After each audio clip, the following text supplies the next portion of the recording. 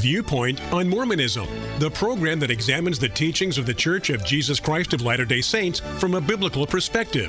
Viewpoint on Mormonism is sponsored by Mormonism Research Ministry. Since 1979, Mormonism Research Ministry has been dedicated to equipping the body of Christ with answers regarding the Christian faith in a manner that expresses gentleness and respect. And now, your host for today's Viewpoint on Mormonism. Do we as humans have brothers and sisters on other planets? Welcome to this edition of Viewpoint on Mormonism. I'm your host, Bill McKeever, founder and director of Mormonism Research Ministry. And with me today is Eric Johnson, my colleague at MRM. In yesterday's show, we introduced to you an article that appeared in a 1985 edition of the New Era magazine. And as I explained, the New Era at that time was a periodical that was meant for young adults in the Church of Jesus Christ of Latter-day Saints. They had a section in there where a question could be answered, and we assumed that the answer would be supported by the leadership of the church. Otherwise, you have to ask yourself, why are they telling children things the church doesn't really believe? Well, of course, that's not true. These answers were supposed to reflect the teachings of the church itself. The question was, is Jesus Christ the Savior of all the worlds God created, or just ours? And as we brought out in yesterday's show, Larry C. Porter, who was the author of this piece, he was a BYU professor for many years and was involved in church education for much of his life before he retired in the year 2001. Bill, before we go on, I just want to ask, do we know of any other leaders really talking about this whole issue in the last 10, 20, or even 30 years? Because I can't remember this topic ever being brought up, for instance, in a general conference. You raise a good question. You're right. I don't recall anybody saying anything like this in recent years, but you have to ask the question then, why were Latter-day Saint leaders trying to give some pretty firm answers on this where they sound pretty sure of themselves? And these books in which we find these kind of statements were very popular in their day. And of course, when you have someone like Brigham Young, who we are going to cite, giving his followers the impression that he'd never yet given a sermon and delivered it among men that they might not call scripture, at least we could say, well, Brigham Young was pretty sure of himself. And if so, was Brigham Young telling the truth, or was Brigham Young self-deluded? I think these are fair questions to ask. Well, in this piece, Larry C. Porter is going to use scripture, he says, as well as latter-day revelation to give an answer to the question that was raised in the New Era magazine. But it's not the Bible that he's really going to go to give us a definitive answer on this, though he does cite Hebrews chapter 1, 1 through 2 in the King James. God, who at sundry times and in divers manners spake in time past unto the fathers by the prophets, hath in these last days spoken unto us by his Son, whom he hath appointed heir of all things, by whom also he made the worlds. What Larry Porter is going to do is what many Latter-day Saints who hold to this understanding do. They're going to assume that because it talks about Jesus making other worlds, that somehow these worlds are populated as well. We don't get that from reading Hebrews 1, 1 through 2.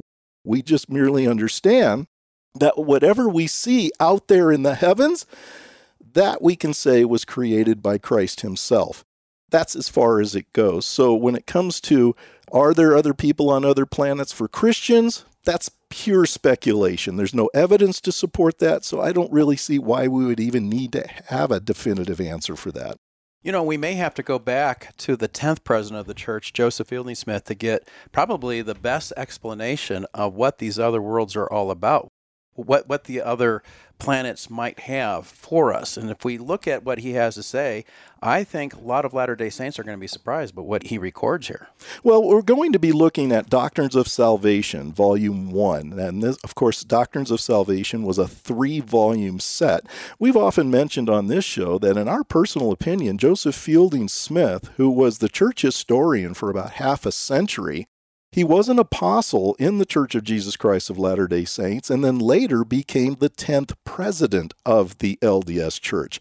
He was, in our opinion, probably one of the foremost scholars, if you will, theologians among the LDS leadership. His son-in-law, as we've said many times, was Bruce McConkie, and I really feel that when Bruce McConkie was alive, he was probably the go-to theologian in the church because he wrote numerous books on theology, and that was one of his claims to fame after he died, because it was mentioned in his eulogy that whenever the leadership had a question on theology, they went to Bruce McConkie for the answer. But you're right, Joseph Fielding Smith did have something very precise to say about this. But what does he say, Eric, on page 62 of Volume 1 of the Doctrines of Salvation? He said, "Many earths inhabited by our brothers and sisters. We are not the only people that the Lord has created. We have brothers and sisters on other earths. They look like us because they too are the children of God and were created in His image, for they are also His offspring." Well, let's stop there, because here's a lesson in what Latter-day Saints believe regarding the pre-existence. They do believe that God is married to an individual named Heavenly Mother. She doesn't have a proper name. At least the church has never given us one. There's no evidence for her existence either. But when he says we have brothers and sisters on other earths, they look like us because they too are the children of God and were created in His image, for they are also His offspring. That is a reference to what we were in the pre-existence. Every human being on this planet Earth, are considered by LDS theology of being literal brothers and sisters, that we are the literal sons and daughters of God. He goes on and says, "His great work is to create earths and people them with His children who are called upon to pass through the mortal probation like unto this we are now in, suffering pain, sorrow, and the ills of the flesh, coming face to face with sin, with temptation, and having the right within themselves, God-given, to reject the evil and receive the good, or reject the good and receive the evil, if they will, with the understanding, of course, that they shall be judged before His bar for their deeds and receive their reward accordingly. Every man has his agency to choose good or evil, to be rewarded or debased, and, of course, each will be rewarded." Now, we get a lot of LDS theology in those few sentences there, but certainly he's making it very clear that we do have brothers and sisters like us that are living on other worlds, that they are also, it appears, going through this type of mortal probation as we are going through this mortal probation. To do what? To prove ourselves to be worthy enough to go on in our next stage of eternal progression, either to be placed in the celestial kingdom with the opportunity of godhood and being with our family and the ability to create our own worlds and to populate those worlds and be God over those worlds, just like Heavenly Father is the God of this world. That we are given this opportunity to reject the evil and receive the good, or reject the good and receive the evil. In other words, we are going to stand at a judgment one time with not only other human beings that lived on this world, but we have to assume we're going to be standing there in judgment with other human beings, our brothers and sisters from other worlds that are out there. Now, this raises an interesting thought, Eric. Are we to assume that on these other worlds, they are experiencing the same exact things that we are experiencing when it comes to, for instance, the fall of humankind and also the redemption of humankind? Do those other worlds have their own Lucifer who tempts mankind to fall and then ultimately needs a Jesus Christ to redeem them? It would appear so. So how does that all work? I mean, are they also having a copy of the Bible? Or do they also have a copy of the Book of Mormon? Did a Joseph Smith appear to those people on these other worlds as a Joseph Smith comes on the scene on this world? You see how complicated it gets very quickly. How does this work in the scheme of things? But you're right. When you mentioned, when was the last time we heard any leader really talk about this? Well, we don't hear them talking about this. I wish they would, because I would love to delve into this more deeply with more modern leaders of the church rather than going back to the 10th president of the church. Well, I mean, if they dig deeper and try to come up with more speculation, they could get themselves in trouble, just as Joseph Fielding Smith did in his Answers to Gospel Questions, Volume 2, page 191. Bill, you have the 1958 edition. I do, and why this 1958 edition is so dear to me, but it was a used copy when I bought it. I didn't think much of it until I came across chapter 43, which is titled Guided Missiles and Interplanetary Travel.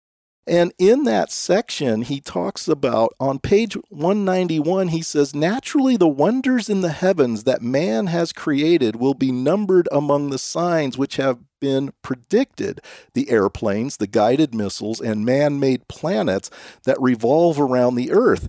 Then he says, keep in mind, however, that such man-made planets belong to this earth, and it is doubtful that man will ever be permitted to make any instrument or ship to travel through space and visit the moon or any distant planet. Now, this came out in 1958. Certainly long before we landed humans on the moon. Bill, and he finishes that quote, the Lord will permit men to go just so far and no farther. And when they get beyond the proper bounds, he will check them. Well, apparently, the proper bounds in God's eyes were maybe a little bit further than the proper bounds in Joseph Fielding Smith's eyes, because we know that in 1969, we did land human beings on the moon. So obviously, his prediction that it was doubtful that man will ever be permitted to make any instrument or ship to travel through space and visit the moon or any distant planet. I'm not trying to say that he's making a prophecy here, but it certainly is a speculation that proved to be false.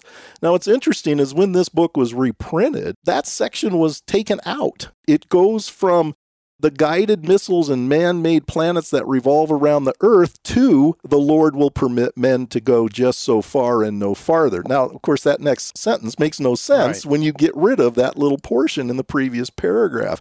So it shows that Joseph Fielding Smith was incorrect when he made the assumption that man is not going to be able to visit the moon or any distant planet. But this idea of these other planets being inhabited certainly did not come through Joseph Fielding Smith, the 10th president. So in tomorrow's show, we're going to talk about where did it come from? And you may be surprised to know that it comes right back to the source. It goes back to Joseph Smith, who gives us a hint of this.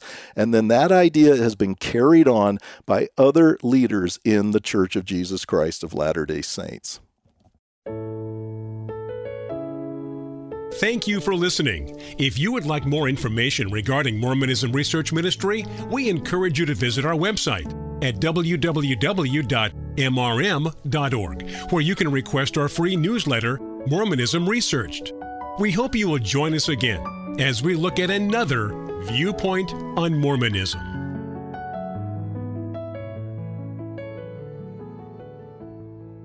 We hope you've enjoyed today's edition of Viewpoint on Mormonism. But did you know you can also listen to past broadcasts at your convenience? Simply go to Mormonism Research Ministry's website at mrm.org. Again, that's mrm.org, and scroll down to the box that says Listen to the Podcast. Click here, and you'll find links to past shows that cover a number of pertinent subjects. Feel free to download the shows to your favorite listening device, and by all means, please share them with your friends. Once again, that's mrm.org.